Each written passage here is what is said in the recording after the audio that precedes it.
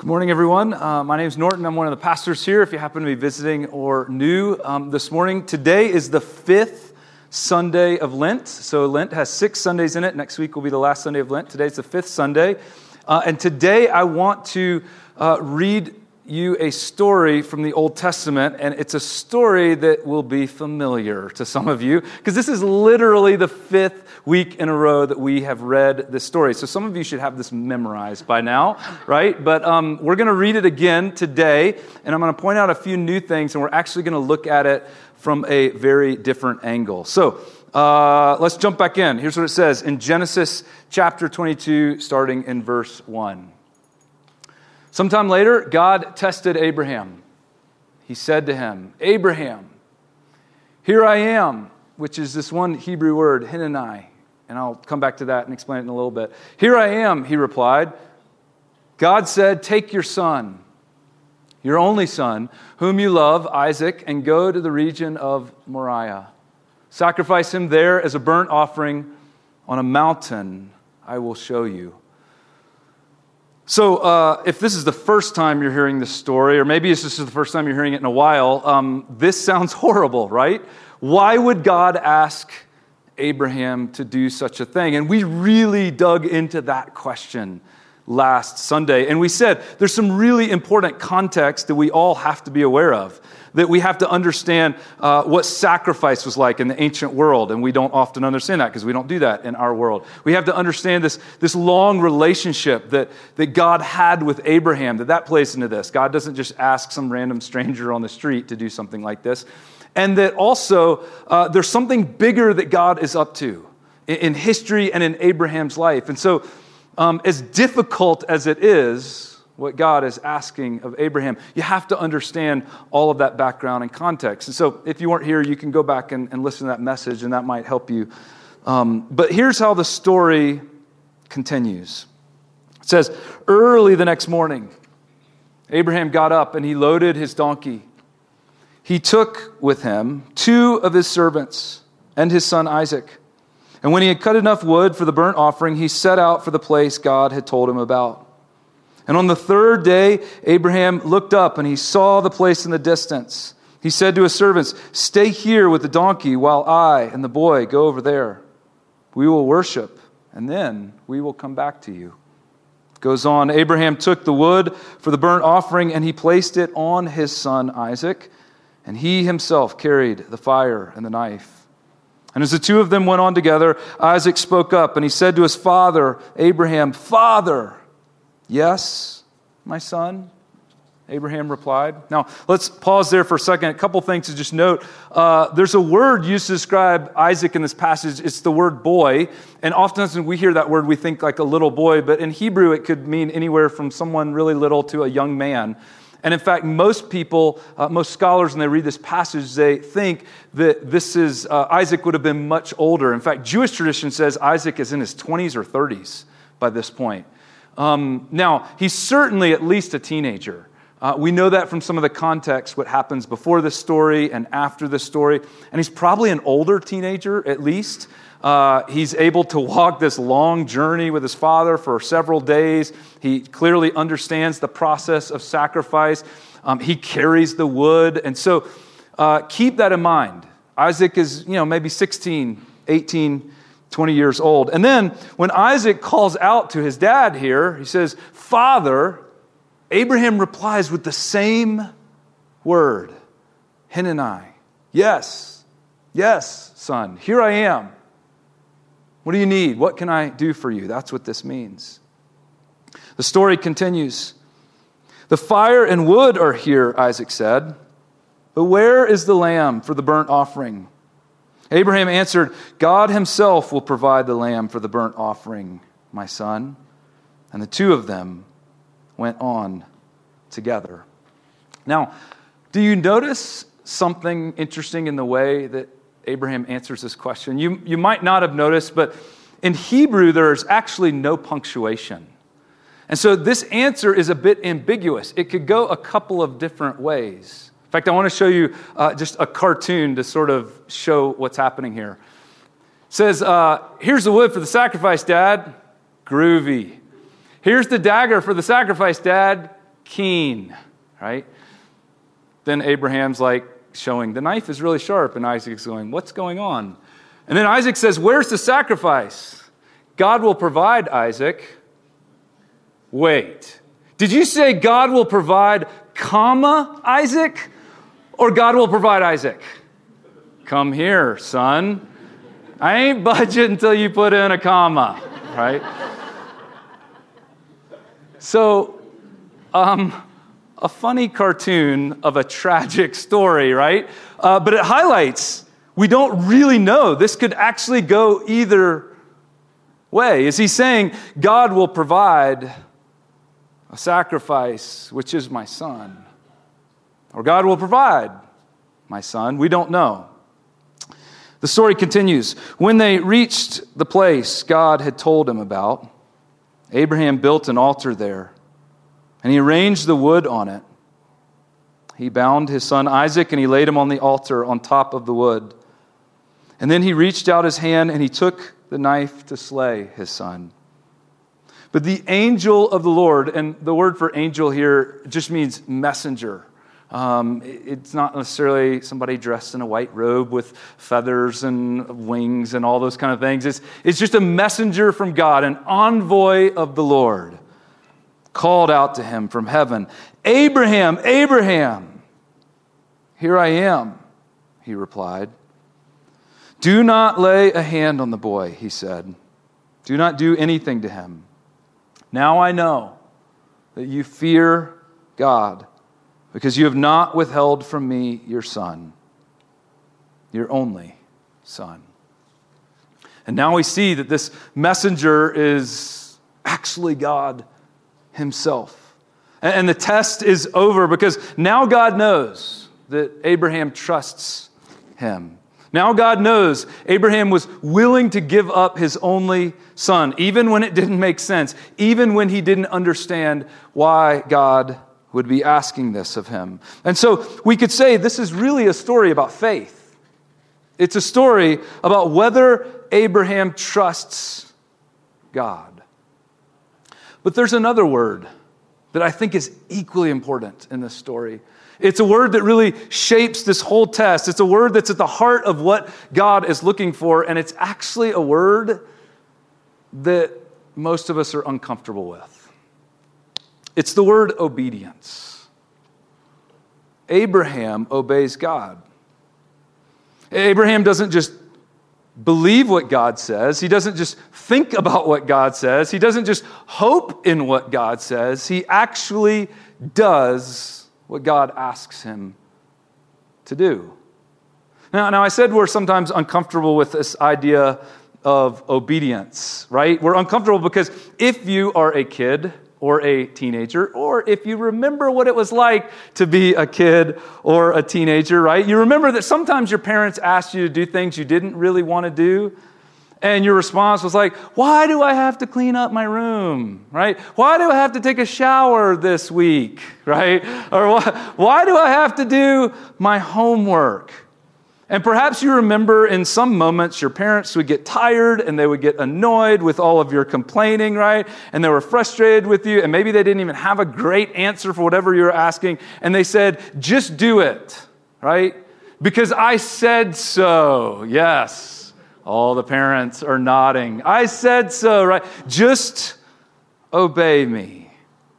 And of course, whenever parents say that, it does nothing to generate any feelings of obedience from the kids. And we read this story, and it feels a bit like that. God is asking Abraham to do something that is way more unreasonable than cleaning your room, right? And Abraham is just expected to obey because God said so. Now, we're also uncomfortable with this idea of obedience because we've seen so much abuse of it, right? We've seen people in power and authority require or demand blind obedience, and we've seen the devastation that that can cause. And so obedience gets a bad rap, and for good reason, right? It should whenever it's abused. Whenever it's disconnected from relationship, whenever it's severed from trust and love. And that's why abuse of obedience is so different than when a mom or a dad sees their kid running out into the road to chase the basketball, and they see the car coming that the kid doesn't see, and they say, "Don't go into the road." And they expect obedience in that moment. And they don't have time to explain what's going on. They don't have time to make sure the kid understands. They don't have time to say that I can see the car and you don't see the car. And it's in moments like that we see how important genuine obedience really is.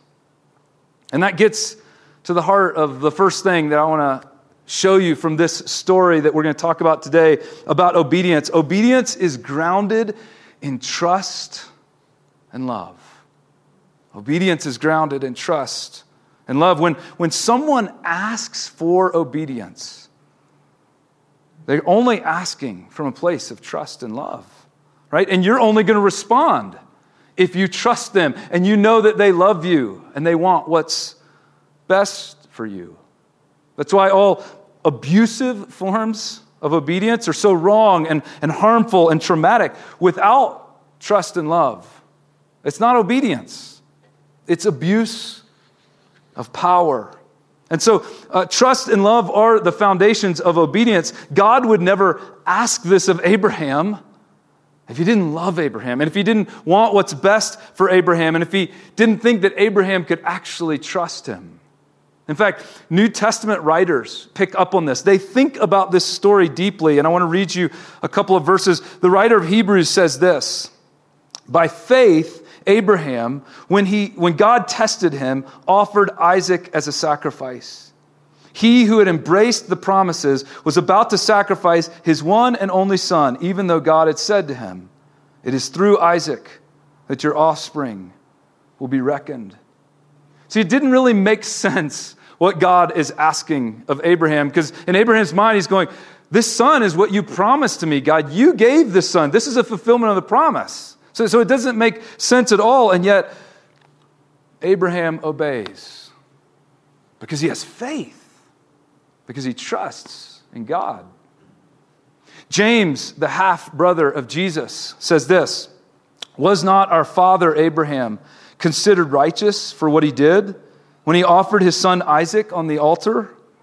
You see that his faith and his actions were working together, and his faith was made complete by what he did. You see that a person is considered righteous by what they do and not by faith alone. See, for James, faith is central. Abraham trusted in God. And so Abraham obeyed God because he trusted in God. But his trust and his obedience, they were working together. In fact, James basically says you can't have one without the other. Trust without obedience, it's not really trust. And the flip is true, right? Obedience without trust, it's not really obedience. Because obedience is always grounded in trust and love.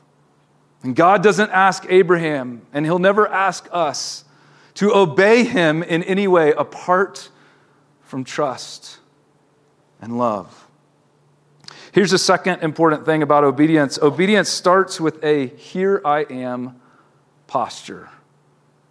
It's no coincidence that Abraham is addressed 3 times in this passage, and every single time he answers in the exact same way. God calls out to him and he says, "Here I am." His son Isaac says, "Father," and he says, "Here I am." And then the messenger calls out to him, "Abraham, Abraham," and he says, "Here I am." Now, whatever other issues we have with Abraham in this story, and we've teased some of those out, right? Why doesn't Abraham question God? Why doesn't Abraham ever doubt that this is God's voice? Why doesn't Abraham wrestle with this? Why doesn't Abraham contend with God about what he's supposed to be doing? Why doesn't Abraham at least grieve over what he's supposed to be doing?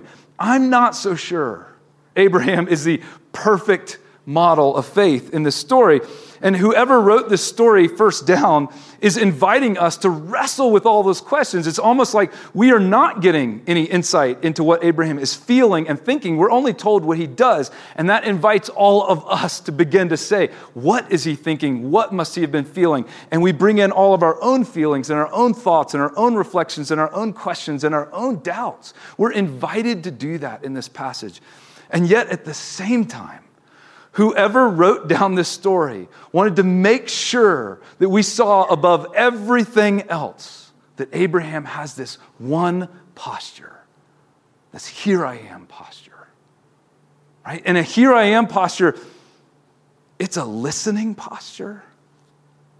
It's a receiving posture. It's a open-handed posture. It's this posture of, I'm willing to do whatever you ask me, God, before you even ask me posture. And obedience always starts with this open-handed posture. And by the way, it's not just Abraham who has this posture. Isaac has it as well. He goes willingly with his father. They're portrayed as walking together on this difficult journey. At some point, Isaac has to realize what's going on, right? There is no lamb to sacrifice. And when Abraham begins to build the altar and then tie up Isaac, bind him up, there is no struggle. There is no fight. And there could have been, right? Isaac could have overpowered his old man at this point. He was probably trying, he carried all of the wood, right? He easily could have refused to go along with what was happening, but he doesn't. The story portrays a father who is willing to sacrifice his only son and a son who is willing to give his life. Here's the third thing about obedience. Obedience will often involve a kind of death. And I don't necessarily mean the physical death that this story so graphically portrays. I mean the deaths that we are all called to experience every single day whenever we obey. Right? And obedience always involves dying to ourselves, dying to our independence. When we obey laws, when we obey our parents, when we obey God, a God who says, I want what's best for you, and I want what's best for the world, and I have a much bigger perspective of your life and this world than you will ever have, right? And so from time to time, I'm going to ask you to do things that you're not going to want to do. From time to time, I'm going to ask you to do things that you do not fully understand, right? I'm going to ask you to do things with your time, with your talents that I gave you, with your relationships, with the situations I placed you in, with the resources I've given you. I'm going to ask you to do things with your body, with your future, with your plans, right? And sometimes you'll understand exactly what I'm asking and you'll be excited to obey. And you might even see the fruits of your obedience quickly. But there's going to be other times where obedience will feel like sacrifice. It will feel like you're having to relinquish something. Give something up, maybe something that you love. It will feel like you're experiencing a kind of death. And that's why obedience is so hard. And Jesus knows that. And Jesus is with us in that. In fact, he loves you and I so much. And when the Father looked down at this world and he saw a world that was bent on its own self-destruction, he saw a world that did not know his grace and his love and his mercy and his forgiveness. And he said, we need to go show them. We need to go tell them about our love and our grace and our mercy and our forgiveness. Son, would you go do that? Jesus knew that in order to do that, it would cost his life. And he basically says, here I am. I'll go. I'll do that. And the Apostle Paul says that when Jesus came down to serve you and me and to give his life for you and me, he did it to be obedient. Obedient to the point of death. Death on a cross. Obedience will always be hard for us. It will involve something that feels like death to us, but Jesus is with us in that. One more thing. Obedience reveals an awe of God. Remember what God says at the very end when he calls out to Abraham. He says, now I know that you fear God because you have not withheld from me your son, your only son. Now, I don't love the word fear here. It's an English translation of a Hebrew word, and the Hebrew word is powerful and it's rich and it's positive, and that's why I don't love fear, because the way we use fear in our culture and context is almost always negative. So sometimes it's translated revere. Now I know that you revere God, and that's a little bit better, but revere feels soft to me. Revere feels like respect, and that's part of it. Now I know that you respect God, but it's not as active, and it doesn't really evoke the power of what God is saying. The word literally means to live in awe of God. Now I know that you live in awe of me. To recognize how big and how powerful and how transcendent and how infinite and how sometimes even mysterious God is. And to recognize that I serve a God who is that way, and this God actually loves me. And so I'm not ever going to fully comprehend what he's up to in my life or what he's even asking me, because he has a bigger perspective than I do. He sees the cars coming down the street before I can ever see them. And so to obey him is not just to trust in him, is to live into this reality of who he actually is and to live in awe of that. And that's why God says, now I know. Your obedience has revealed to me that you live in awe of who I am. Now, there is one more crucial perspective to this whole story and we need to talk about, and we'll do that next Sunday when we wrap up this series. And I hope you'll be here for that because the story isn't really complete without it. But today, I just want to wrap up by asking you, in what ways do you need to obey God in your life? And it's possible that there's something big going on. It's possible that you are at a crossroads. It's possible that there's something that you've been wrestling with. It's possible that there's a sacrifice you feel like you're being called to make and you don't want to make it, and you're just wrestling with what to do about it. For many of us, maybe there's not something big hanging in the balance. Maybe there's just something small, right? Maybe there's just some way that we need to start living that we just don't want to. Maybe there's somebody we need to forgive that we don't want to. Maybe there's a conversation we need to have, something we need to start doing or something we need to stop doing. And God wouldn't ask you to obey him in this way if he didn't love you and if you couldn't trust him and if it wasn't important. He might be protecting you from the car that you don't see. And so what would it look like to trust him, to obey him, and to live in awe of him? Let me pray for us.